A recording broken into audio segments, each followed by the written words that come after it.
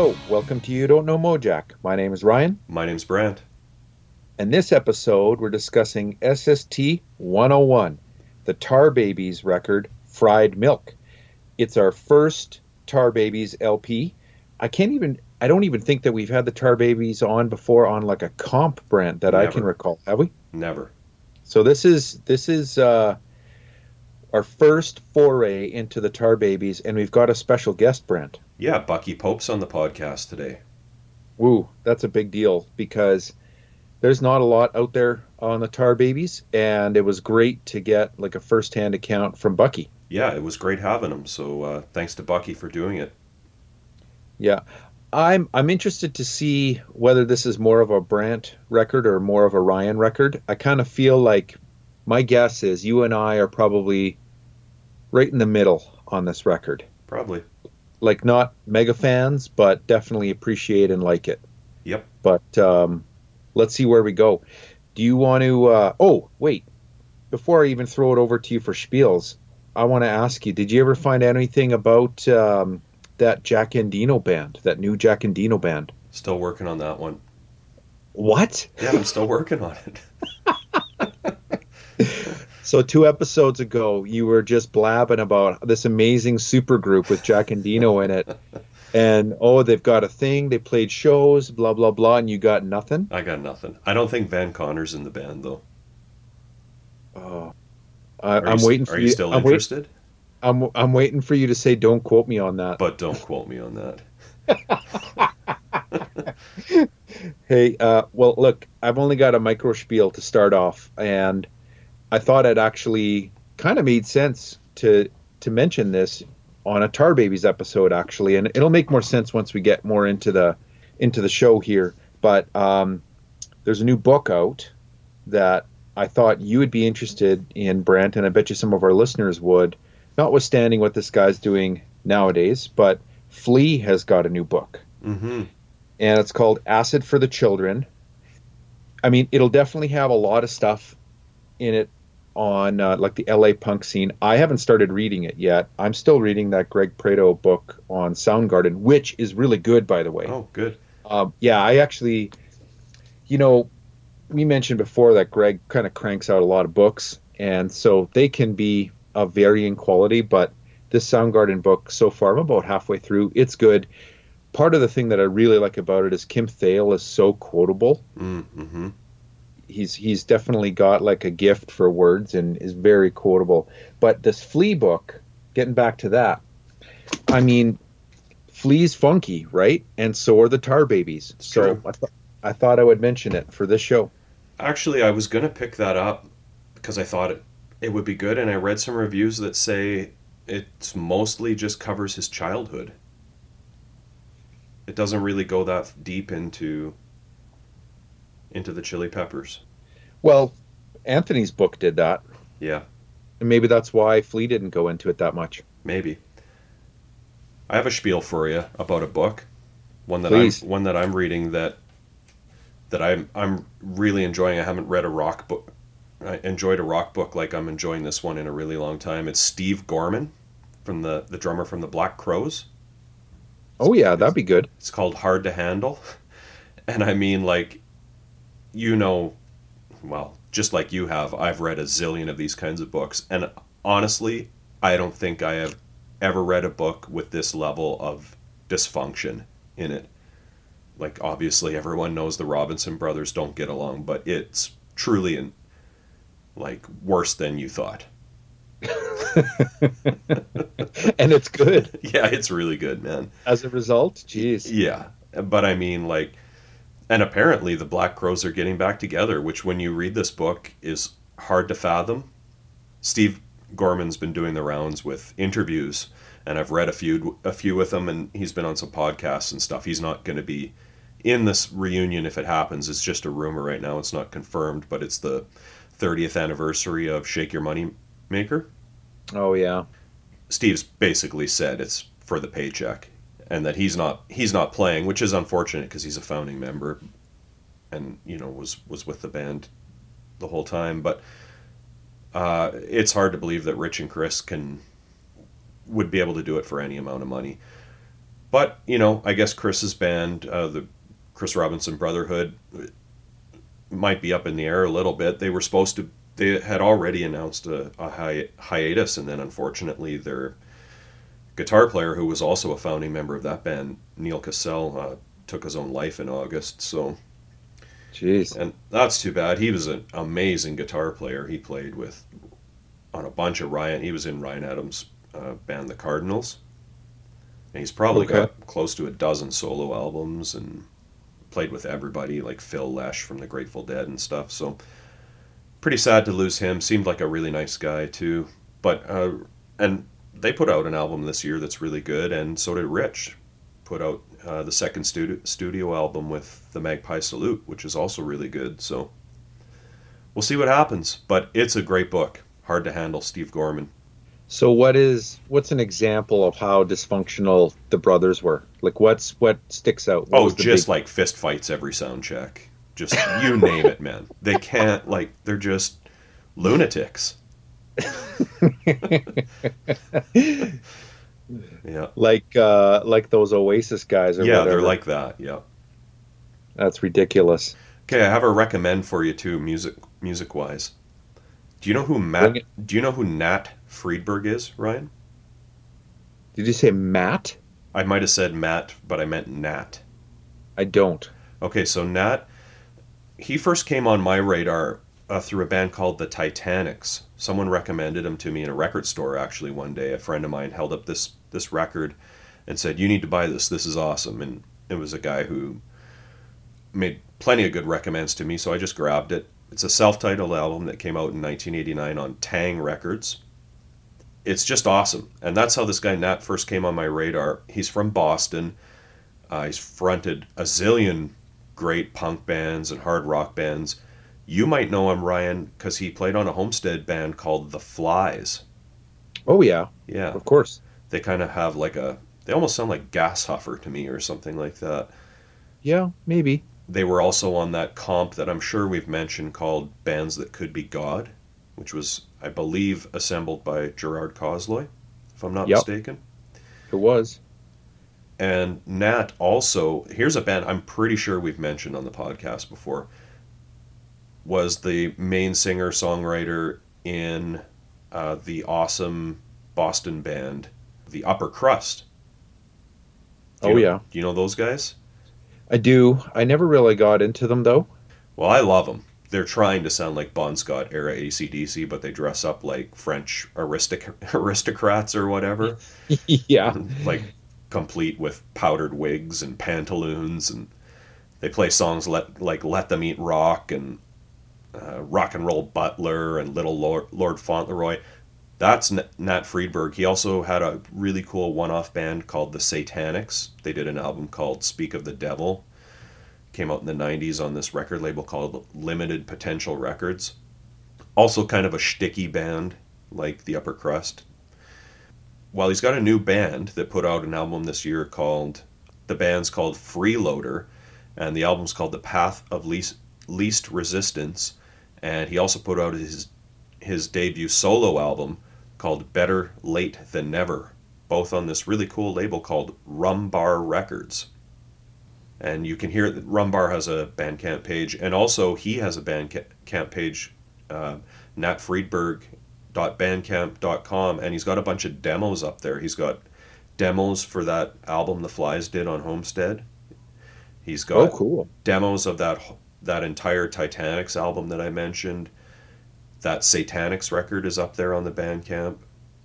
Check it out. It's not really SST related, but I don't know. I really dig what he does, and he's not a guy that gets a lot of kudos. So check it out. Check out the band The Titanics. The first song on the album, it's on those demos, but it's way later in the album. But it's called "Drag You Down to My Level," and it's just such a kick-ass song. Okay, I'm on it. That sounds good. Let's get into some Tar Babies, Ryan. Let's do it. History lesson, part 1.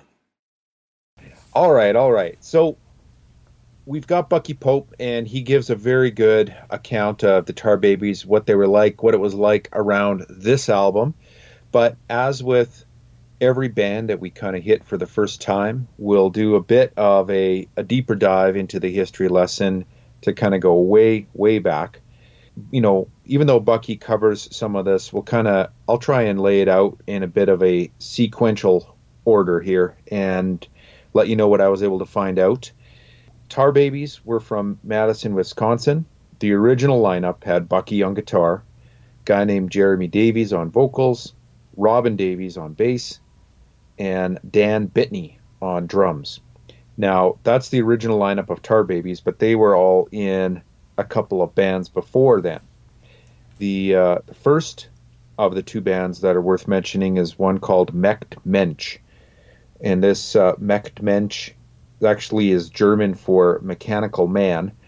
That was a band that Jeremy was in on bass, and Dan Bitney was in on guitar, I believe. They only released one official 7-inch called Acceptance, and they're basically a hardcore band, like, for sure. There's a great Maximum Rock and Roll article, though, from 2009. You can find it online, thankfully. The author of this article is Hubbs, Hubbs. Okay. And this author, Hubbs, walks us through kind of the history of Mecht Mensch, but just notes a number of compilations that they were on. They were on this one called The Master Tape, Volume 2, a double LP comp, and Tar Babies are on that as well. The We Got Power zine, they put out a compilation, Party or Go Home, and I've actually got that on CD. It has 60 bands on it. It was put out on Mystic.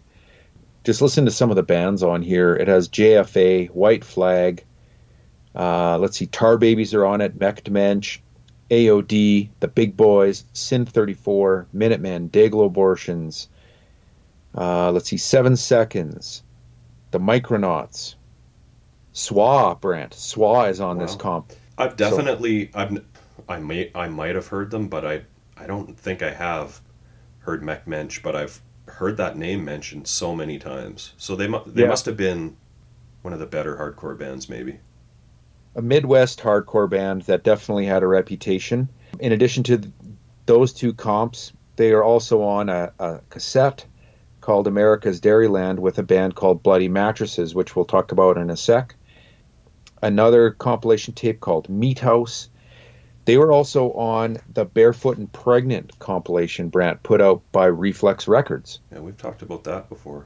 I think America's Dairyland, is that associated with Butthole Surfers, or am I thinking of a different comp? Didn't ring. Maybe. I better look that up. Hang on a sec here. I'm probably thinking of the cottage cheese one. There's a comp with cottage. I'm getting my dairy products confused. Oh, no way. Okay, so anyways, Jeremy and Dan played in this band, and we should also mention too, while we're on it, with Dan Bitney, he went on to play in a very famous indie band called Tortoise. You're probably a Tortoise fan, hey? Me? Yeah. You'd think so, but they never really grabbed me. I don't know. You'd think so, though. I mean, that's an honest mistake on your part, for sure. So are they still a band, though? Like, do you know? Tortoise? Yeah. I don't know, actually. I've never really followed them. Me neither. I don't know. I've never followed them either. And I tried to get into them, and every few years it's kind of like, not really. I don't know anything about Tortoise.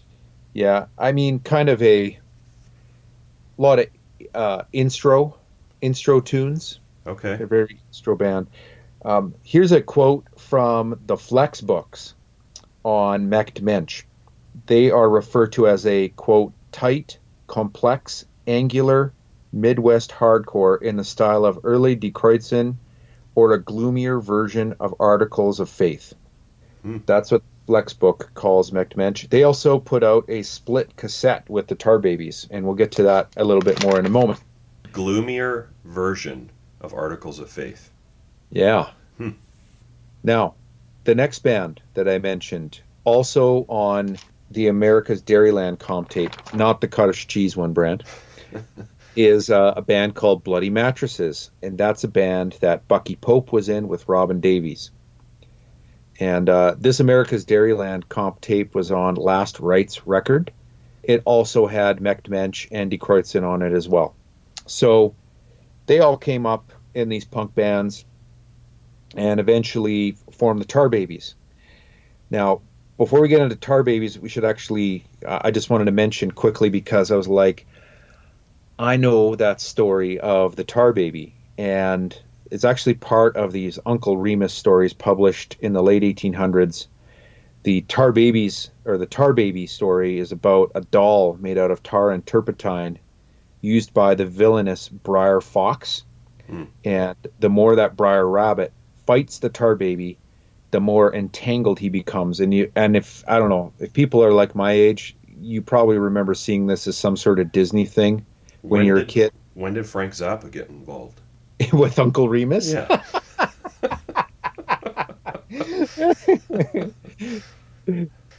Nice one. Very, very nice. By the way, George Duke does a killer version of Uncle Remus as well, too, on his solo records. Anyways, in modern usage, the Tar Baby refers to like a problematic situation that is only aggravated by additional involvement in it. So it's probably a few Tar Babies in our lives. Anyways, this original lineup that we spoke about, the 4-piece, they recorded the Face the Music 12-inch, because they put out a couple of releases before this Fried Milk LP. They did that split tape. Then they did this Face the Music 12-inch on Bone Air Records, and also our Respect Your Nightmares 12-inch, also on Bone Air. Those are from 83 and 85, respectively. I think the Bone Air label was like their label. Yes, it was. And I was looking at a bunch of posters, and a lot of the early punk shows around there were presented by Bone Air, so they were promoting shows too. Oh, that's cool. Yeah. These two 12-inches are compiled from the sessions produced by Butch Vig and Bob Mould that Bucky Pope talks about in the interview. Isn't that awesome? Oh, yeah, for sure. And you know, when he mentioned Butch Vig and was talking about Smart Studios, it's a good reminder for folks to check out that Smart Studios documentary. I don't know if you've seen that one yet, Brent, but it's really good. I wonder if the Tar Babies are mentioned in it or interviewed. I don't remember, actually. I watched it like 6 months ago, maybe even longer than that when it came out. I better check that out. Both of these 12-inches were collected on a CD in 2005 on Lexicon Devil Records from Australia. The CD includes extra tracks from some of these comps that I mentioned earlier, right, when discussing Mech Mensch. So it's a good comp of both of those 12 inches to check that out. I mean, did you listen to any of it? Oh, well, I have one of the 12 inches. I've got the Face the Music one. I don't have the Respect Your Nightmares one. So when I was researching the show and I saw that this CD existed, I ordered it. And so I'll check it out. I kind of, I checked out a few on YouTube, but I'm going to wait till I get the record or the CD, I guess, and listen to it. Then in 1987, SST released this LP, and that's covered in the interview. It was recorded after Jeremy left the band. And before we get into the interview, though, I should mention a few other things. They did end up putting out 2 more LPs, which we'll get to way down the line. SST 169 is the No Contest LP. Mm-hmm. SST 236 is the Honey Bubble LP.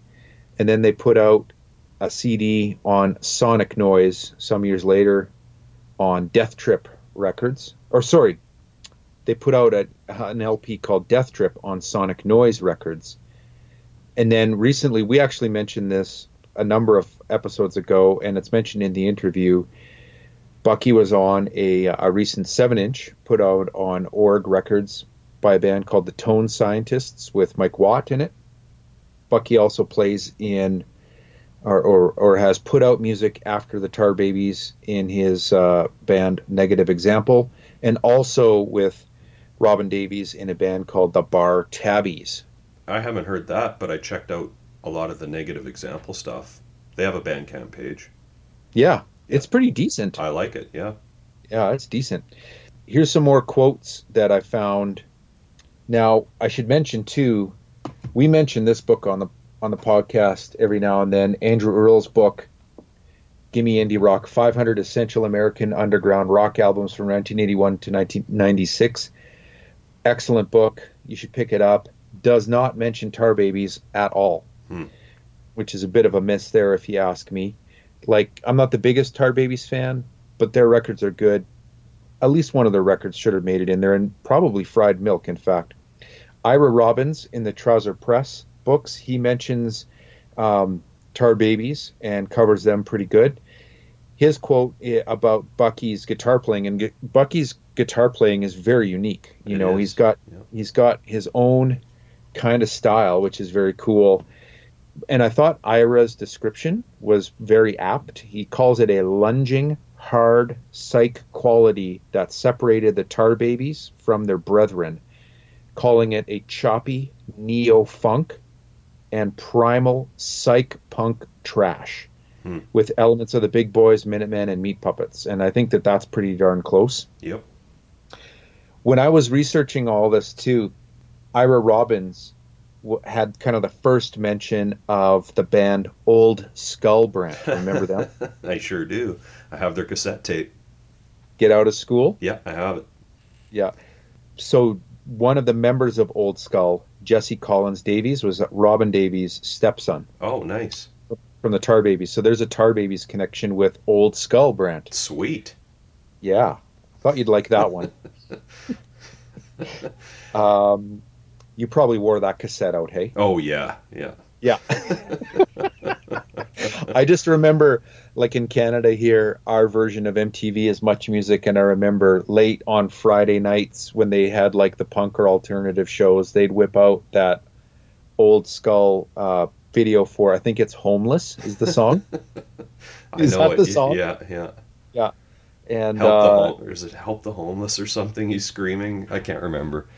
I don't know what it is, but they were like, you know, these kids playing in a punk band, and they were, you know, kind of political too, I guess. There is a website out there too on Tar Babies, tarbabies.us. It looks like someone started to do a Tar Babies website, but it has lots of gig posters, has a page on Mech Mensch. And then leave it up to Joe Carducci to probably pull off the best content that I could find on Tar Babies in Rockin' the Pop Narcotic. He's got a couple of great sections on the Tar Babies, or great mentions, I should say. There's one section where he mentions Tar Babies, and he lumps them into a, quote, list of interesting to great bands.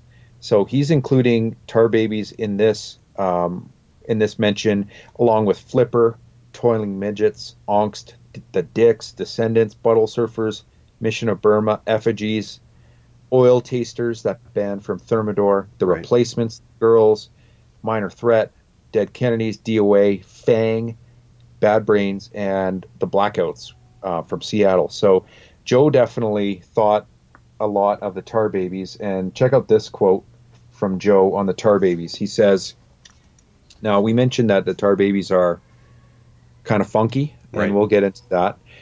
So here's what Joe said about the Tar Babies. Here's another band that has improved over the course of their early years and found a musical voice of its own.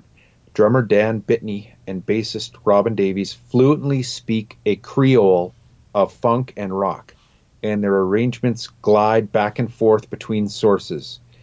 Jumping in on this is guitarist-vocalist Bucky Pope's liquid mix of Hendrixian coloring and Brownian chuck. Solos per se are rare. Instead, the action of soloing is within the active coloration of the chord chucking and melody lines. Bucky's vocals are dry and delivered in a kind of scat throwaway style, which has translated less well on disc. He also mentions intermittently Tony Jarvis has played sax with the band live and in the studio. From 88 to 92, Steve Lewis played bass with a harder funk style. while Davies ruthlessly exploited his 9-year-old in a pre-pube Shags scam called Old Skull. But now he's back to a band that has been opening up its sound in psychedelic and jazz directions. And then there's one other quote here from Joe. So now this is the funk part. So Joe's talking about like funky bands, right? He's going, neo mofo is not a salvageable genre per se. Its most prominent exponents are the Red Hot Chili Peppers and Fishbone, two of the most concise demonstrations that chops plus jumping around don't equal music of any conviction or power. Neither display an ounce of musical sincerity, unlike such chopmeisters of the past as Rush or the Dixie Dregs. Bill Stevenson described Fishbone to me as being like having a band with 7 Zappas. Yeah, okay, leave me alone. And then Joe says this, the hardest white funk comes by way of the Tar Babies, but they have such a primary musical voice with so much going on in it that they simply don't fit any genre. Wow. Joe definitely gives it up for the Tar Babies, I would say. Lots of people do, man. I've got lots of reviews of this record, and they're all really good. Yeah. 2 things I want to mention here before we cut to the interview. One thing I should put on the record is after I was done the interview with Bucky, he messaged me again, kind of regretting that he didn't talk more about the album Death Trip, their final record. He really feels strongly that that's their masterpiece. So I should put that out there on Bucky's behalf, because he didn't get that into the interview. The other thing I just wanted to do is read this really cool bio that Bucky sent me, like, your classic SST bio.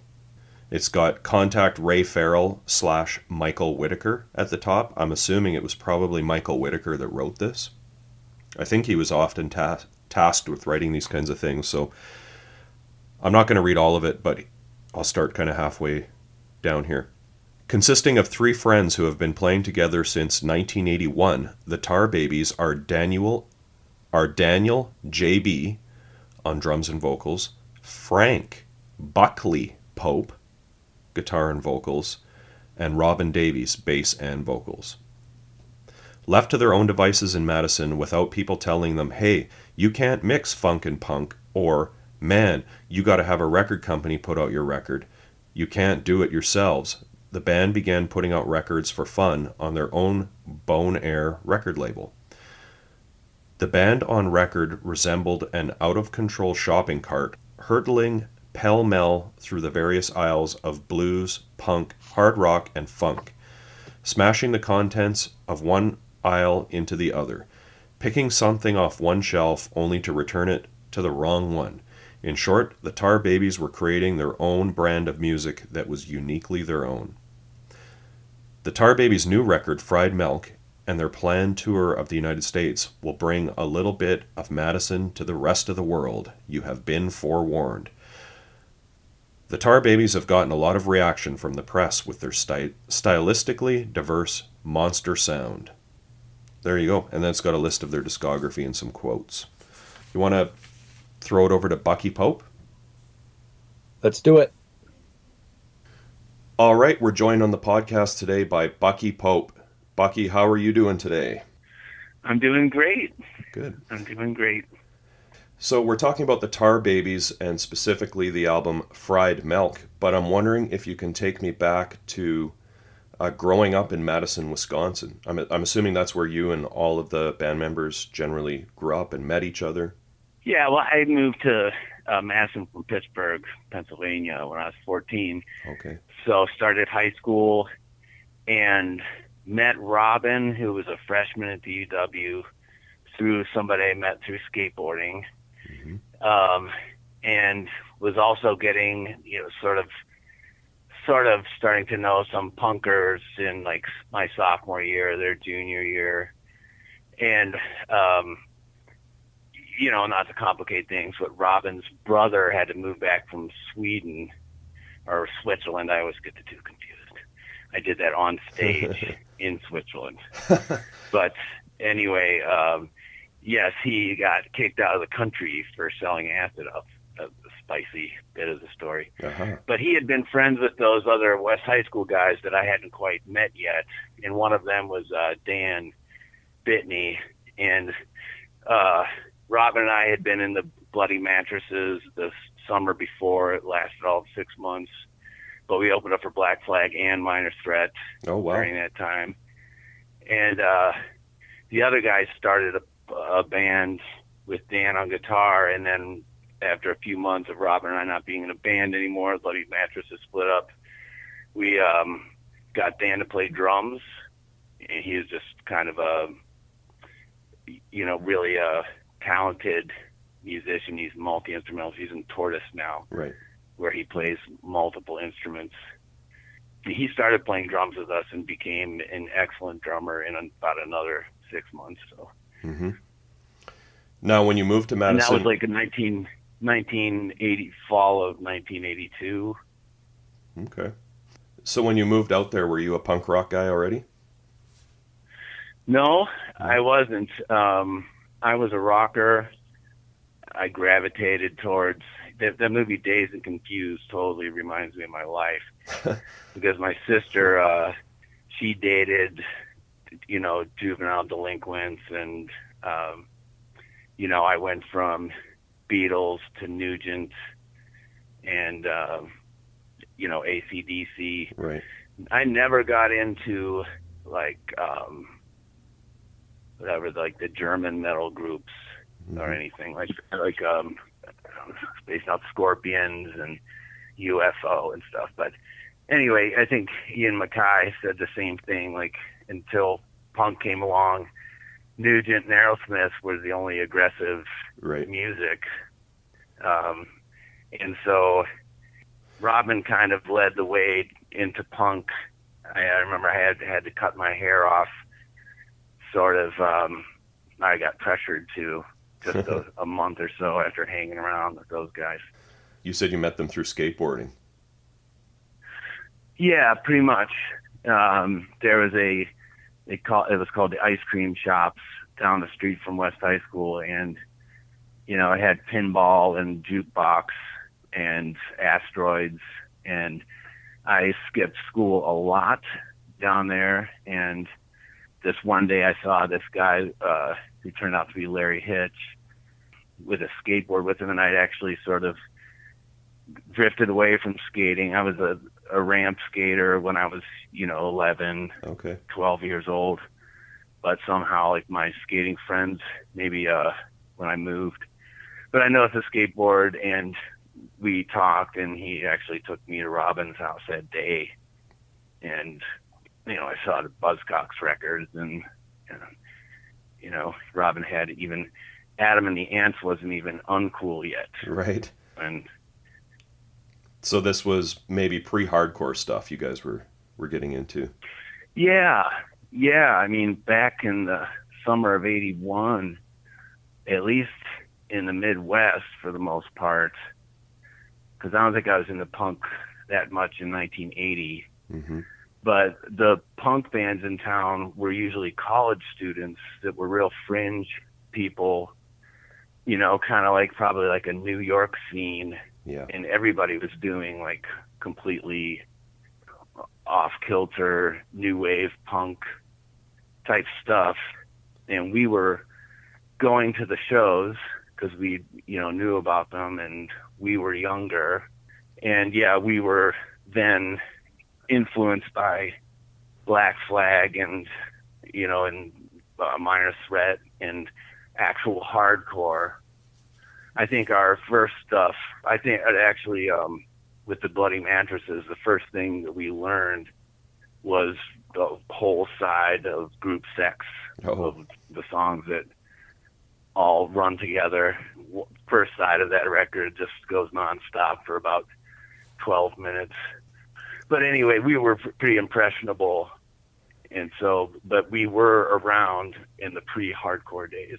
So who were those big first and second wave punk bands in Madison?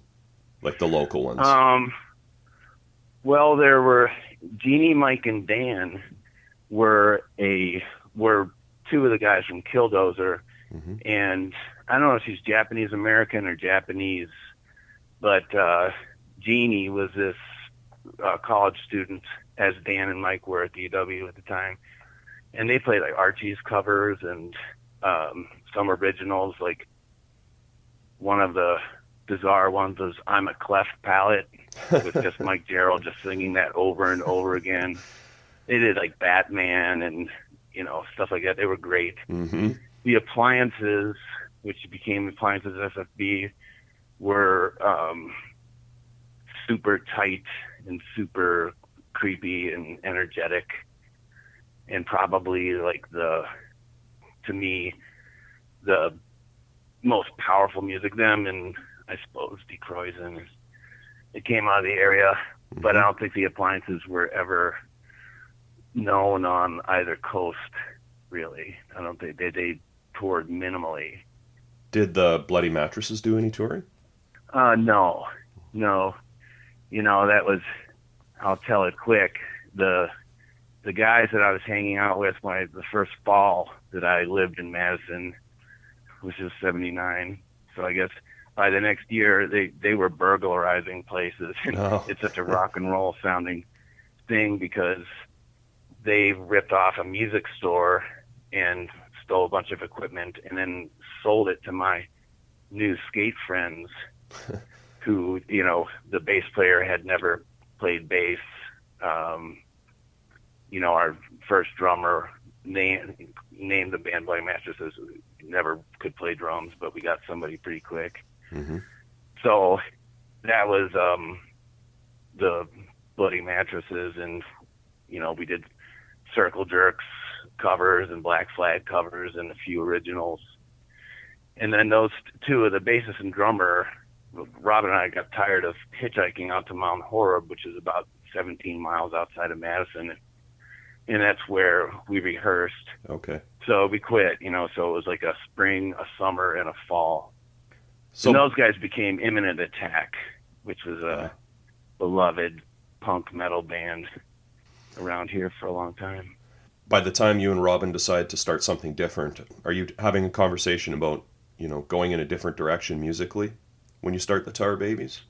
Well, I think I was still pretty much playing with a big muff or some kind of distortion box on my guitar with maybe some, some other effects, but still a very crunchy power chord oriented sort of thing. I mean, we really were.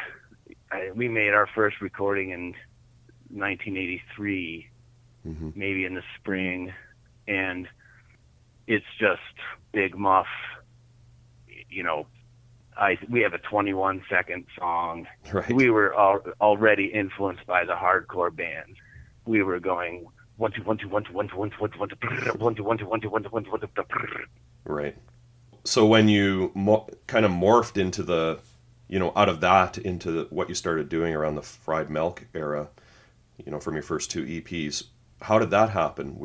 Were other influences starting to come into the band?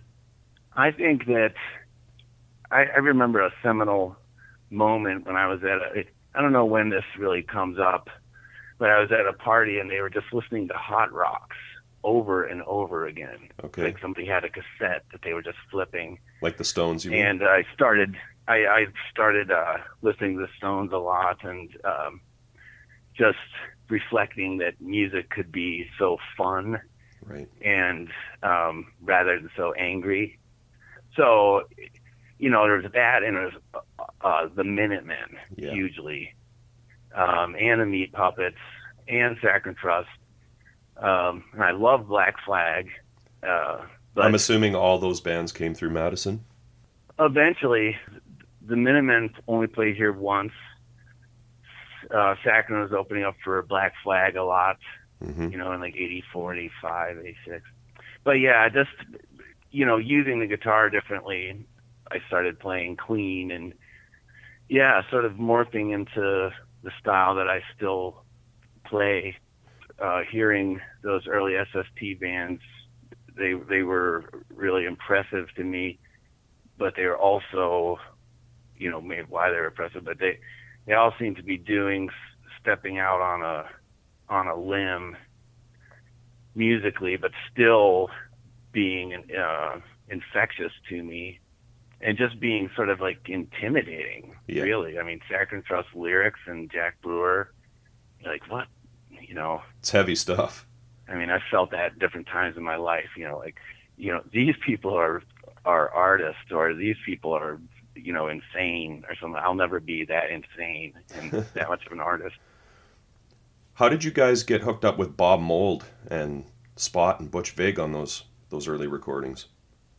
Well, Butch is, maybe not from Madison, but lived in Madison already. He's from Wisconsin. Mm-hmm. And he had a studio. And we had recorded once. We heard about Smart. We knew that he was a drummer in a band called Spooner here. And so that's how, when Smart first started, Butch and Steve Marker were the only engineers, and it just probably depended on who was around. Right. And Husker Du, I don't know whether Robin got a hold of Husker Du or they got a hold of him, but they played in Madison in '81. So I think we just asked Bob because we knew that he could engineer, and he drove from Minneapolis to Madison just to do it, for beer and accommodations. And wow. So that was nice. We did have Butch Vig and Bob Mould shoulder to shoulder, and that was the 4 of the songs on Respect Your Nightmares. Right. The clean ones, the tipping point over into the stealing more from the Minutemen than from Black Flag. Right. And then how about Spot? Were you eager to record with Spot just because of his association with SST? Yes. Yeah. Yeah. I mean, we could have put out a record with Homestead. Oh. Practically a year before the ball got rolling for Fried Milk, and we just wanted to have that logo on our record. I mean, I guess the name for it is Fanboy in the modern vernacular. Maybe it's old vernacular, but we just idolized those early bands, I have to say. Yeah. And so we were excited if there was a possibility to do it. And Robin had, I suppose, been sending some letters that hadn't been going anywhere. And then we played with Dawn and Sonic Youth probably in 1986 somewhere, and I gave Greg a record and had some conversation with him, and then Gone played in Madison a little bit later. Mm-hmm. And I went to the show and then talked to him about it more, and he said, why don't you come to IHOP with us after the show? So we did that, and I got like a job interview from Greg Ginn. And then the next day, Chuck Dukowski called Robin. Robin called me up all surprised. I was like, no, dude, you were doing it wrong the whole time. Got to press the flesh. Yeah. At this point, was Jeremy out of the band already? Yeah. Jeremy was the Swiss LSD dealer, a younger brother of Robin, who just, the first Tar Baby songs, I couldn't sing them and play them at the same time. I hadn't learned to do that yet. So Jeremy became our singer. And in I guess it must have been the spring of 1985 or 84, when we were recording the latter tracks for Respect Your Nightmares, the one that Bob engineered, and Jeremy just did, it's, very classic Spinal Tap sort of thing. I mean, not really, but we didn't know he wasn't going to sing on the song. He just didn't show up, and then said later that he didn't want to. So So that's why Robin, Dan, and I sing on the songs. Okay. You're doing a lot of the songwriting on this record. What was that process like? Are you writing by yourself and then taking stuff to the band? Yeah, yeah. I mean, it's sort of typical. Like I guess, yeah. I sit and play by myself, and hone riffs. If a riff sounds like a part of a song, then I'll just play it over and over again until something else grows out of it.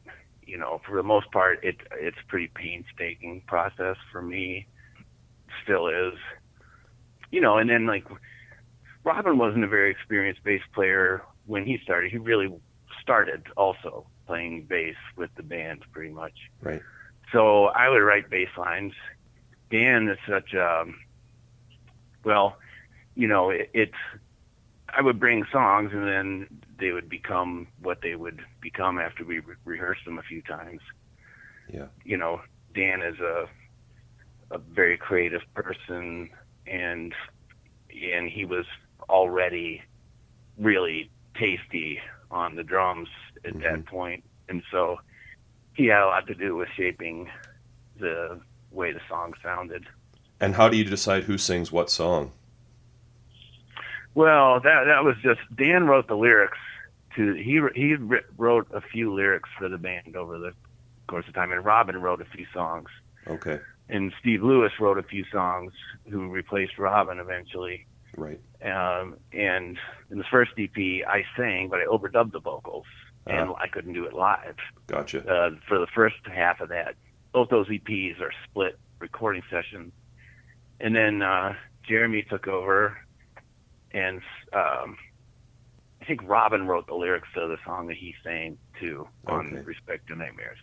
So yeah, that was easy. But then after that, Robin sings a couple songs on Fried Milk. He wrote the lyrics to, and Dan sings a song that he wrote the lyrics to that he sang over my tune. Gotcha. So that's the total breakdown. All right, what is the single off of this record? What were your big songs that you always played? Well, Vices is the opener of the second side, and that is kind of it was sort of written in a form of a rock and roll R&B song. In fact, I was going to try to do a special show where we did some Motown covers or something like that, and then wrote some songs that just like, okay, we're going to write a song that's like one of these 60s songs. So it's kind of a novelty song in a way, and it even has the chorus is exactly the same as Beast of Burden. Uh-huh. But it's a song that anybody could like, so it was good live. But I don't know how much that album got played on college radio back then, or what people would have played. I mean, the leadoff song on the other side is one of Robin's songs, and it's More Salt, and that also was another really, heavy live tune to play, or one that brought up the excitement level for the crowd. Did you tour after this came out? Yeah, we recorded Fried Milk in the spring of '87, and then it came out in the summer, and we toured in the fall. And during the summer, we had picked up a tenor sax player, Tony Jarvis, a Madison guy, and we were playing shows locally with him and having a really great time. He really gelled. And so he went on tour with us, basically wrote another album's worth of stuff. I forgot about Tony's contributions because Dan Robbins on No Contest, and Tony had 2 songs that were like 6 minutes long. But the planning of this was that Tony took a job in Milwaukee playing with a full-time R&B band, and we had to go out and tour on the saxophone music on No Contest without, like as a 3-piece without sax. Oh. And I had to try to play the sax lines, occasionally on the guitar. Right. I'm sure the shows weren't that bad, but they always were kind of trying for me. Any standout shows you played? Like any, did you play with other SST bands? Yeah. I bet we Fire were, Hose would have been a good match for Tar Babies. Yeah, we played with Fire Hose in Europe several dates, not like, more than 3 or 4. And we played with Fire Hose in Los Angeles and played Fire Hose in Madison. Yeah, we got to do an encore with those guys, with me playing bass and Dan jumping around with a microphone. And it was really cool, but somehow I couldn't play his bass. Watts very bass. Weird. I was playing something, but something was very bizarre because I can play bass, Mm-hmm. but it didn't matter. In fact, people were they were chanting for more Tar Babies. I have to be honest. Oh, awesome. And we played shows with Universal Congress of Oh, yeah. in a different year over in Europe, like in Germany and Netherlands, and we would play together after their set. I think we usually played in front, open for them, but Joe Biza and their sax player would come out and play. We played Cross-Eyed Cat, which is a Muddy Water song, and I played James Bud Ulmer tune that I had never even heard before with them. So yeah, that was really fun. I mean, Mm-hmm. Peak live, performing experiences across time, and really, really, really awful ones too. So, Yeah, for sure. but I'm sure that everybody, whatever they do, whatever they like to do, they get in the zone every once in a while. I remember playing House Burning Down, Jimi Hendrix, at this little club in Hamburg called Mitternacht, Mm-hmm. and the stage was from the this Cavern Club or what, Star Club, Oh, yeah, yeah. because the Star Club burned down and the guy put this little piece of the stage in his tiny club.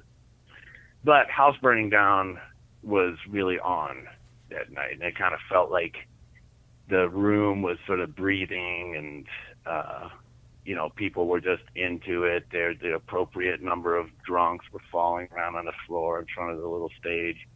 Mm-hmm. And the club owner was super nice, and so yeah, I've had lots of good times. I still play. I have a band called Negative Example, but we just play locally, and Right. I still write songs. I like to write songs, and I like to record them so I can listen to them when I drive around. You're still doing Negative Example? It's still going? Yeah, we're on a hiatus right now, but that's, who cares? I mean, Do you think we'll get more tone scientists? oh, I don't know. I'm waiting for Mike Watt to call me. I don't want to seem too overeager. We were going to record again, and he had an idea of doing a 10-inch vinyl record with 4 songs. Mm-hmm.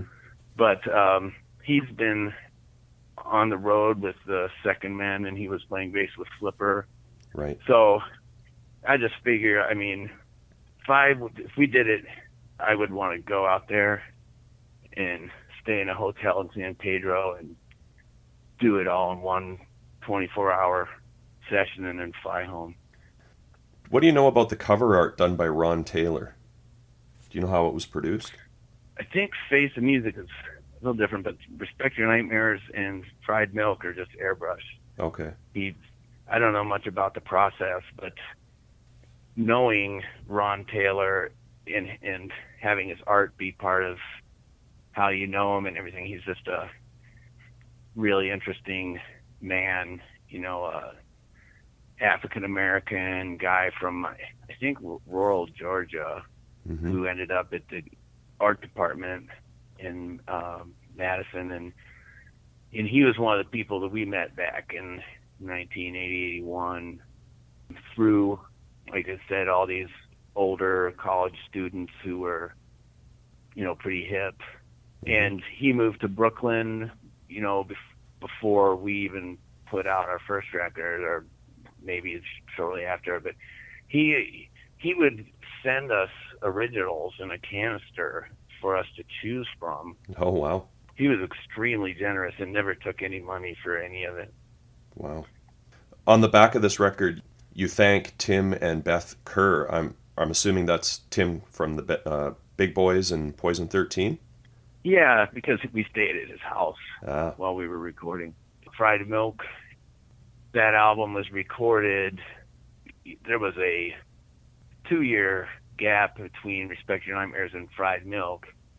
And I suppose that was, a lot happened in terms of just collecting songs. We had 19 songs. That would be nothing for the Minutemen or Black Flag, I guess. Yep. But we had a lot of material stacked up, and part of it was recorded in Madison at Smart as well. There's like 4 tunes that weren't recorded down in Austin. Mm-hmm. And are those those are the ones done by Spot, I'm assuming? Yeah. So back to what you asked about before. I mean, Robin had met Spot. Robin was a roadie for Husker Du in 1981, 82, because those guys really got along. And Robin, they booked us in Minneapolis, and we booked them in Madison. So Robin had a connection to him, but I mean, it sounds a little ridiculous, but since the opportunity was there, we might as well record with the same guy who engineered Jealous Again. Right. Or, Paranoid Time. Let's do it just for the fun of it. But, I guess I also had an expectation that he would actually, that our record would sound good. I think it does. It does, yeah. And I mean, like you said, you obviously you were fans of the label and the bands. You want that SST logo on the back of your record. You might as well go all in and have the name Spot on there too. Yeah, I think even though I say that the Meat Puppets and Minutemen and the Rolling Stones and Hendrix, all inform my playing, I think even by then that there was some cool stuff that I've got like in our old press kit about, that were allusions to Kirkwood and, hummingbirds being trapped in a shoebox or something. And, but I think that just because we wanted to record with Spot and be on SST didn't mean that we were trying to be somebody other than we weren't. Well, I mean, a lot of the bands we've been talking about lately on our podcast, like Painted Willie, for example, they definitely sound like they should be on SST, but they also have their own sound. And you guys do too. I think that Fried Milk, that was a great year for SST because they made it was called an In-Store Godhead cassette sampler or something. Right. And, Sister came out that year, and You're Living All Over Me, and Soundgarden, Screaming Trees. Zoog's Rift was on there, but Tex and the Horseheads, maybe, Opal. But that cassette was really pretty awesome. We were on it, and strangely, he put 2 instrumental tracks. I don't know if we had 3 instrumental tracks on Fried Milk, but by like 89, 90, we were SST 101. I don't know how many records they put out before they really, just stopped putting out new records. But it got a little weird, and I don't mean to disparage any of the bands that came out in 1989 or 1990, but it seemed to have got a little bit diluted with, I don't know, it was hard to figure what was happening there. Yeah, and I didn't know. We eventually sold about 10,000 copies roughly of each of those titles. Honey Bubble was always ahead of the pack, but it all kind of, evened out from what I remember, like the last royalties and mechanicals. Yeah. letter I got. Those are really You know, respectable numbers for an independent band. yeah, I suppose. I mean, we still, even on our last tours, even in '89 when we had risen to number 11, like Honey Bubble had risen to number 11 on the CMJ chart. Mm-hmm. We still would play in towns and only get like 12 people, Right. which is discouraging. Yeah. But we were already together for 5 years before we put out our first full-length record, which was Fried Milk. You know, people who like the Tar Babies talk to me about it. You know, strangers that pass my way, like really into the Tar Babies. Yeah. Like I can envision what I wish the Tar Babies were. I mean, not to say I don't love the music, but I don't have the same perspective. I love when somebody loves the Tar Babies the way I love, Led Zeppelin or something. Right. I don't know if we have the same weight in anybody as Led Zeppelin does in anybody else, but you know what I mean. Yeah, I know what you mean. But it's still a rare bird. It's still a select group of people. It seems like, But it still comes up. The music you made still grabs people. Yeah, I mean, it's just with Facebook and everything else, and I've had people come out of the woodwork just sporadically. Like somebody will send me a tape of the Tar Babies at the Continental Club in 1986 or 85, in Austin. I don't know if maybe en masse, like even at the time, if what we were doing really connected with a large room of people all the time, and we developed a following in the region here, cultivated a following, but yeah, when we would travel, interstate, it was always very hit and miss. Yeah. So I think there was something about the Tar Babies that picks up the ears of people who are a little bit more into music on another level, not to sound. It's definitely a notion we've heard from other bands too. Like Das Damen comes to mind. They had pockets where they had really strong support. Others where they didn't, and I think that's just true for any band even today, but back then especially. Do you still listen to these records? Or has it been years? The Tar Baby stuff. Do you revisit it at all? Yeah, well, I do. I mean, and with the music that I've been making in the last 5 years or so, I mean, I've only done 2 recording sessions of a couple batches of songs with my band Negative Example, which you can listen to on Bandcamp. Yep. But I listen to that stuff like 100 times, just after I've recorded it and mixed it. I just can't get enough. And I don't listen to the Tar Babies unless I'm in the mood. Some of it makes me cringe a little bit, but in the whole, I'm pretty proud of all of it. I remember Jello Biafra saying that our first 4 recordings, it was pre-Smart at a guy's basement in Madison, who was, he charged us to record there. He was like a hippie, and he had a recording studio in his basement. I don't know how we heard of him, but Jello was bummed that we separated them on the Face to Music record. We separated them because we thought, oh God, these songs all sound just the same. Right. But Jello thought they were the best hardcore songs I've ever made. And so I'm proud of that stuff. I'm proud of the Respect Your Nightmare stuff. I think they all have a very, very much of a depth to them. Fried Milk. And by the way, Spot did add it's a very more high-end sort of record than any of the other ones we made. I think there was a spotness that is definitely present in Fried Milk. Mm-hmm. It's really bright and aggressive sounding. all of the records, especially Death Trip, which is a shame because that's another story, but it came out posthumously.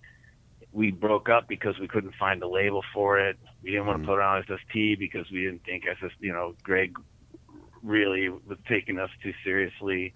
Okay. And ended up going around in circles but that record is my favorite by far. I own it, so we should just put it up on SoundCloud or something. Yeah.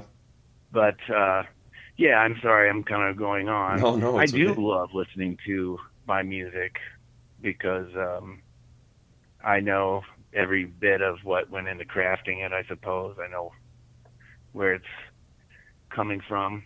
Yeah. It's just not, I would actually have loved to have made a song that became imprinted even more widely in the culture. Like, I think to be one of those guys who was in a band that did a Woolly Bully Right. or something. Well, Sam and Sham, they were something, but even more obscure.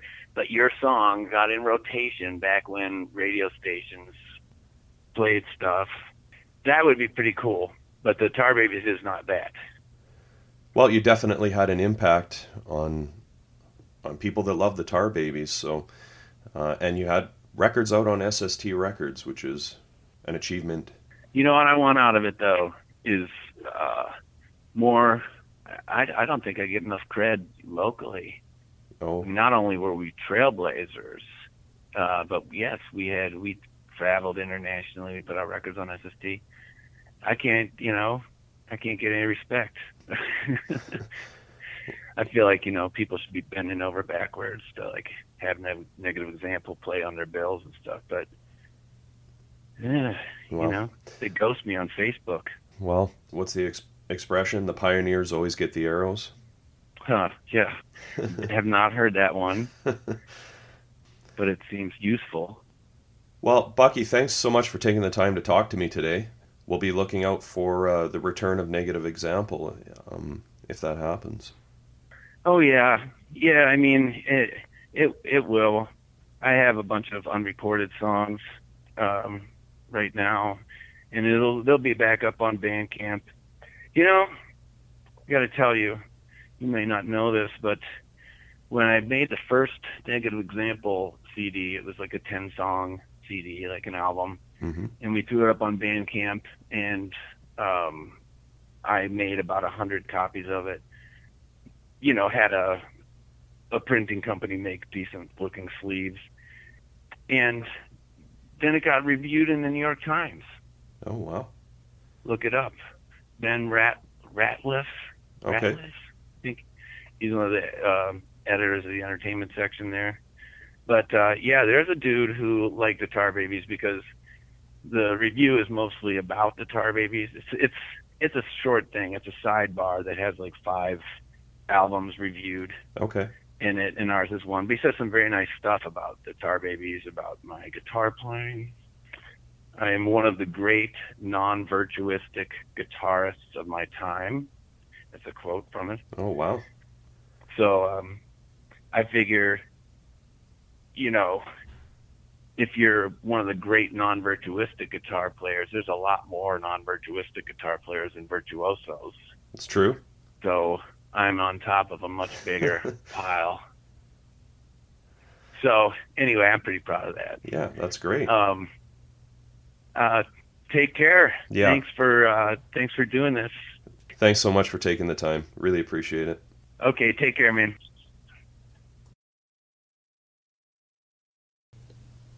All right. Thanks, Bucky. Yeah. That was awesome. Yeah. Here's a few things I pulled out from the interview that I liked. I'm really looking forward to hearing their next album, No Contest, because it has a sax player. We only have to wait 68 episodes, but you've probably heard it. I have not. Oh, I definitely have. But it's been a while. It's been a while since I've listened to this stuff. I don't know. Like I said on the last episode, I know we would do this show if no one listened because it's such a great excuse to revisit and discover stuff. Love it. Yeah. cool that he figures they've sold around 10,000 copies of each of these releases. Just tons of cool info in there. I love the part where he's talking about hearing the Stones album Hot Rocks and kind of having an epiphany, you know. Yeah, that is interesting. He mentions the Godhead store dude in store. I got it right here. Yeah. I don't know if we've talked about those. Yeah. It was the SST Godhead Store Dude in-store play device number 3 for the North Americas that this record was sampled on, this cassette. The songs Karma Soldier, Sound and Color, and Love Epidemic were put onto this sample cassette with tracks from Sonic Youth's Sister, samples from Glenn Phillips, Lawndale, Zoog's Rift, Elliott Sharp, Lee Ronaldo, Opal, Dinosaur Jr., Screaming Trees, St. Vitus, Blood on the Saddle, Slovenly, Leaving Trains. So would have been quite the sampler tape back then, and Tar Babies were right in there. It has inside on the J card, it says contact the distributors for all SST releases, and it's got all these stores from all over the place. What would you guess is the only...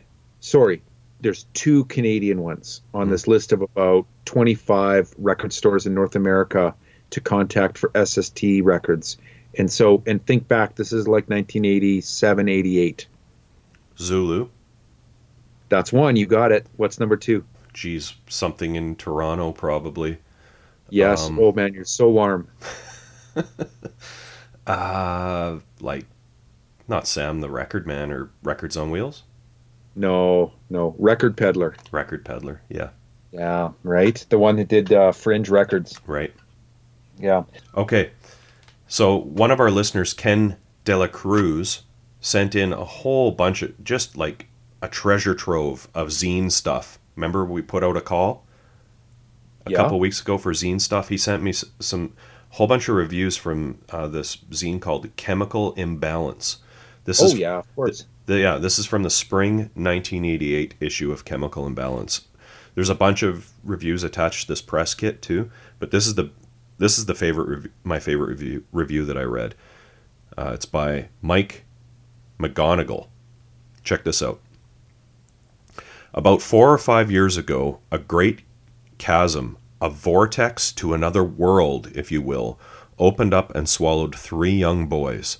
Needless to say, the intense radiation that bombarded their cells changed their lives forever. It made them quite, well, different, but not too different. Sometime later, once they had matured into young men, the 3 returned to their place of origin, jumped back into the holy mud puddle, and were further transformed by bombarding radiation and kryptonite, and their collective harmonic consciousnesses converged with those of past kindred souls, adding much to their knowledge of the bad and ugly. And here, in the belly of creation, the 3 men known as the Tar Babies recorded what was to become fried milk through the white-hot sludge of the earth's crust. Shunned by mortals and gods alike, they wander the earth alone, sole keepers of the holy magma rock. Fried milk engineered by Spot and produced by Jack Kirby. To miss out on this is to miss out on one of life's basic joys. Whoa. Who wrote that one again? That's by Mike McGonigal. McGonigal, right. Nice one. Okay, here's another good one. This is from Forced Exposure, magazine number 9, winter 1986. I'm going to read this to you and see if you can guess who wrote it. I shouldn't have told you what magazine it was from, but the first line's a giveaway. My favorite retardo sludge funk band from the Midwest, all right. There's something peculiarly hellish about the Tar Babies songs that places them smack in the vortex created by the crossbreeding of the Butthole Surfers, Dikrutzen, Funkadelics, and Throbbing Gristle. They are the band of hoodlum street urchins with rocks in their snowballs and blood on their knee pants. They want to have fun at your expense. They make sonic soup so dense it has to be sliced for consumption. Bib overalls on the shape from Friday the 13th. Fetch me my knife. That's it. Am I supposed to guess now? Yeah, you're supposed to guess now. Is it Byron Coley? No, Steve Albini. Oh, dang it. Good guess, Wait though. a second, though. Wait a second. Did that review and the one you read before it by McGonigal both use the word vortex? Yes, it did. Yep. Oh, okay. Yep. Interesting that came to mind in two different locations for this record. Yeah. Here's one from a magazine called the Daily Cardinal. I don't know what this is. It looks like maybe a Madison newspaper. There is no doubt that the Tar Babies are one of Madison's finest and most innovative bands. They play hard, raunchy rock, often with a funky beat. The energy in their shows has gotten them praise all over the country. The mystery is, why do they play in half-empty clubs here at home? Well, in a town where people wait in line to see Timbuk 3, a lot more is said about the audience than the quality of the band. Melba toast for music will always be the rule for big crowds around here. Some of these are just too good not to read. Here's one more. I don't know what this is from. It's on their bio that Bucky sent me, but it doesn't say where it came from. 7 years down the line, and the Tar Babies remain one of this nation's great ignored collectives. Non-dork, angular spaz rocket that touches dangerously close to the ground I never want to touch, but somehow manages to remain free. Groove action unlike any other, and as you may have guessed, I can be seriously anti-groove. I only wish Mr. Buckley Pope would drop the hammer once in a while, a la the old "We Are the New Poor," but he doesn't, and it's no reason to cry. Here's one more by a guy named Fred Mills. Definitely a contender for the Madison, Wisconsin King of the Slag Heap. The Babies utilize that Minutemen penchant for taking clean, complex riffs and chipping them down into bite-sized morsels. All the while, a kinetic, almost funky series of staccato rhythms compels the feet and hips to move. Sometimes they tread too close to Mahavishnu orchestra territory, but they cleverly disguise it with a higher energy level. On others, they begin to resemble the Dead Milkmen, and truthfully, the vocals are awful, but there's something about them that gets under the skin. 100%. Yeah. I wouldn't say Bucky's vocals are awful. That's pretty unfair. But it is like they have got this obnoxious rhythmic quality to them that are very catchy. Yeah. Let's, do you want to go through the tracks? Yeah, man. History Lesson, Part 2. Brent, this record has got 19 tracks. So It's 42 minutes long, the whole album. It seemed like really long to me, but it might just be because of the number of songs. yeah, 19 is a lot. Like I was like, wow. Probably the most songs we've had on a single release is probably Double Nickels on the Dime, right? 42, 43 songs. Mm-hmm. They're so much shorter than these songs, though. Yeah. So, I mean, I don't know how much. I was kind of thinking we could be pretty efficient going through the tracks Sure. since there's so many of them. Sure. So, side one starts off with More Salt, which is a funky number, and definitely sets the tone for the record for sure. This one's written by Davies and Pope, so I'm thinking maybe Robin sings this one. You know what? The vocal guessing job is all yours, man. It's hard to tell, but I love the lyrics. I kept singing this one to myself all week. The kind of rapid fire, almost rapped lyrics, like where they're going, "Burn, burn, you're in the hot seat. Your ass is on the line. You're a Tylenol freak." Yeah. That's what I mean. Like, It's kind of it is almost like rapping some of the vocals. They're very rhythmic. They're definitely not that melodic. There's a couple of times where it almost sounds like Beastie Boys kind of rapping, but it's all funky the whole time, for sure. I couldn't put my finger on it, but I kept thinking of Alice Donut when I heard this song too. Yeah. Oh, yeah. I can see that. Track number 2 is My Spiritual Forklift. This one, I love the guitar tone on it, and the bass playing's killer too. Yep. That one's written by Bucky. The next one is Clenched Fist, which is a bit of a slower jam, and there's some serious bass popping up in the mix on this one too. Yep. And I can definitely hear the Hendrix influence in the guitar Yes. playing on this one. Yes.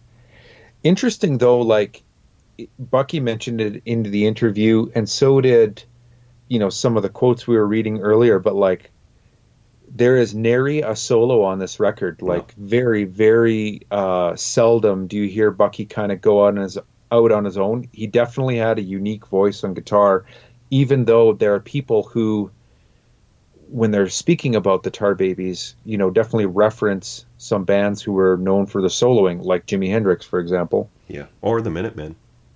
or the Minutemen for sure. Yep. The next track is Swing Set, kind of a driving beat, great guitar tone again for me. I've never really picked up on guitar tone before on a record that we went through on the show, like this record for some reason. I don't know what it was. Yeah, I liked it. The tone, I mean. And I liked this song. This was one I had picked out as one that I really liked. Written by Davies and Pope. It's just a cool punk rocker. I like the way they sing together. Yeah, me too. Bratty vocals is what I wrote down here. Yep. Loose Convictions is the next one. A mid-tempo jam. Fits right in to side one for sure. That one's a Bucky Pope solo, right? So's the next one, Karma Soldier. Just a little 1 minute intro. Yeah, and this is the one that's on the SST sampler tape Okay. for some strange reason. But I get it. I know making comp tapes, you put on a little weird intro interlude, right? Yep. Now and then, for sure. The next track is Pig Relevance. This one to me, and I mean, a lot of the stuff that I was reading up on Tar Babies, they do mention Tar Babies in the same breath as Red Hot Chili Peppers. Joe Carducci did it. This one definitely reminds me of early Chili Peppers for some reason. It really stuck out that way for me, in a good way, though. It's the exact same thing I had in my notes. I wrote Red Hot Chili Peppers had already released their self-titled album and Freaky Styley by this point, and Uplift Mofo Party Plan came out the same year as this album. So, yeah, it's hard not to make the connection there. yep. The next track is Sound and Color, which is a bit of a rambler, bit of a rambly track for me. Yeah. This one is a co-write between Dan Bitney and Bucky Pope. This is one of the ones that was recorded by Steve Marker at Smart Studios. There's 3 tracks on here that were not recorded by Spot, and this is one of them. They all fit in, though. Like, they don't really Yeah. stick out. No. The only way I even knew that is from the liner notes to the album. Do you have the liner notes for this record? It's on the back of the LP. If you look down underneath the lyrics. Oh, yeah. All tracks engineered by Spot except tracks 8, 14, and 17. Shoot. Okay. We should talk about that for a minute. Like Spot, the Spotnator. Remember way back, speaking of Joe Carducci, he told us at one point, we are not done with the Spotnator. Yeah. This might be the last one. It might be. It's like he had moved to Austin, the year prior, I believe, in 1986. I don't know what the last one before this is where we heard from Spot, but it seems like it's been a while. Oh, yeah. Maybe like Slovenly or something. I don't even know. Or Angst, but it's cool that they totally just wanted that SST sound. They were such fans of the label and those bands, Oh, yeah. Yeah. They wanted the full SST treatment. Very cool. Yeah. And it sounds good. Oh, yeah. Next track is No Light Ever. For me, this might actually be the catchiest track so far on side one. Yeah, I had it picked out as another one that I really liked. Written by Bucky. Cool bass playing and really good tone. And as you mentioned, I wrote that I really liked the chorus on this one. Yeah, it's a catchy tune for sure. Yeah. And then side one closes out with On the Phone with Pepsodent, which is another funky tune. Yep, written by Dan Bitney and Robin Davies, the only one that they wrote together. So, not sure who does the vocals on this one. It's got some Watt-style finger popping. Really cool. Yep. Flip her over, and the first track on side B is Love Epidemic, which is interesting. It's got vibes and piano on it. Yeah, I picked that out too, but I don't see anything in the credits for that. No. It's really cool, Nope. jazzy instrumental, written by all three of the guys, which leads me to believe they wrote it, jamming together. Bit of a jam. And, maybe the studio just had some vibes and a piano sitting around and they're like, why not, right? Yeah. And they probably even wrote this in the studio. Yeah. Track number 2 is Vices, which is funky, but it's the one that stuck out for me as being maybe like the most Motown-esque. Remember Bucky was talking about that? Yeah. This is the song that's got All I Need, Baby. That. It's the Beast of Burden ripoff. Yeah, for Yeah. sure. Yeah. It's definitely the hit. It almost reminds me of something that Greg Cartwright might do in one of his bands. Oh yeah, I could see that for sure in the Raining Sound, maybe. Yep. Yeah, or maybe actually Compulsive Gamblers more than Raining Sound. Yeah. It's a cool song. Track number 3 is Ceiling Skies, which is kind of a slow trotting funk jam. This one is just drenched in Jimi Hendrix chords. Yeah. Did you, when you were talking with Bucky, did you find out what he plays? Like, is it for sure a Strat? I've seen some pictures, and he definitely did play a Strat at some point. Yeah. Yeah. I don't know if he I played got it it. throughout their entire career or not, but Yeah, I got to think that's what it is. yeah. Fourth track is Set Me Up, which for me has got a very cool, different guitar tone coming out in this song. And there's a bit of like the vocals, we've mentioned this already before, but they kind of have like a rap chant vocals, not tuneful vocals at all, but really rhythmic. And this one actually has a cool solo in it, this Yeah. song. Yeah. I really like the guitar tone. I love the big power chords Yes. in the verses. This one was recorded at Smart by Steve Marker. The drumming is just awesome in this song. Yep. It's got a really cool psychedelic middle section with some kind of trippy overdubs going on. Yep. This For was sure. this was a favorite for me. Me too. Yeah. 100%. Next up is Blood Sugar, another instro. Yeah, it's just a minute long. And then it goes into Styrofoam, which has some acoustic guitar and upright bass in it. Yeah, the upright bassist is a guy named Brian Beattie. You should go to his website, brianbeattie.com, and check out his production credits. He has worked with everybody. He was in an Austin kind of art rock band called Glass Eye. Have you ever heard of them? No. They had a bunch of releases on Bar None Records and Restless. I only know one of them. It's called Bent by Nature. It's good. It's worth checking out. I don't know any of their other albums. Brian Beattie played in an early version of the band Fang. Like, I think he was like a founding member of Fang. Oh, I like Fang. Yeah. He produced all of my favorite Dead Milkmen albums and played on some of them. He played on Bucky Fellini. He produced Beelzebubba and Metaphysical Graffiti. He produced a bunch of Daniel Johnston records. He's produced everyone from like Ed Hall to Ockerville River, Rocky Erickson, and he plays on this track.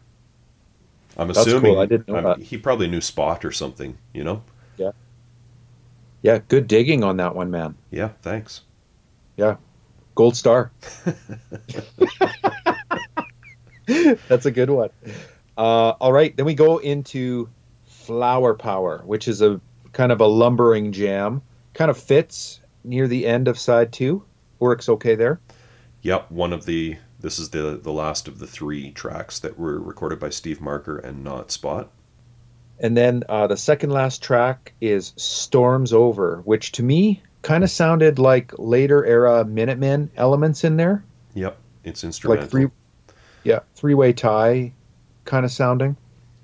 And then the album closes out with Paradise Shines, which is like a grinding punker jam for me. Yeah. We did talk about the artwork in the interview. Yeah, airbrush, hey? Yep, it's cool. I like it. It works. Oh, it definitely suits the music, like psychedelic and funky. Yeah. This is not that many steps removed from like a Funkadelic or a Parliament album cover. It's true. All the lyrics on the back of the LP in kind of an annoying way. Not as annoying as Raging Full On, but really hard to read. Yeah. Can you notice how when you look at like the left margin of the lyrics down there, you can see where they cut the two pieces of paper and didn't really set them up right? Yeah, right after the word fallen and Yeah. Your Sad Courage. Yep. Yeah. They must have kind of slipped when they were working the Elmer's glue jug there. This looks like something Mike Watt typed up on his typewriter. Yeah, he was using the fire hose typewriter. Then it has the credits, and we've kind of spoken about all of them already. Back cover kind of continues on with the same theme. My copy of this is like a radio station copy. So it has a bottom corner cut out, and it's got like they used to take like a push pin and scratch the call letters into the front and back of the jacket. Lame. Yeah, it's pretty lame, but you know, I get it. And then also the label has got the call letters on there too. CHRY. I think it's from Ontario actually. There's some cool doodles on the LP labels. Oh yeah.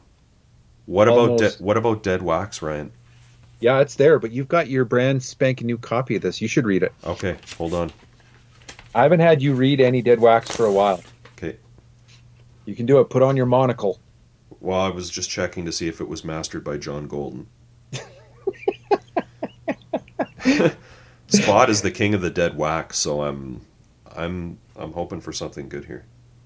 Andrea Lloyd Free Throwing. That's side A. Yeah. Side B. No JG, so they did not get... Oh, it's mastered at K-Disc. I'm wondering if they got the full SST treatment. I don't know. Dude, you got to read the front and the back wax kind of like a sentence. Come on. Okay, side B. In Joan... No. Hang on. Start over with side A, then go to B. You got to read them in like a sentence. I'll try. Yeah. Jeez. Andrea Lloyd Free Throwing in Joan of Arc's Home Court. There you go, man. It all makes sense now. Yeah, it was worth it. Yeah. Told you. Ballot result? Ballot result. Ballot result. All right, I'm going to jump in right now and say I would go with Set Me Up. We both like that one, but it's the one that's, when I was listening to this record this week, it was the one where I was doing air guitar too, for sure.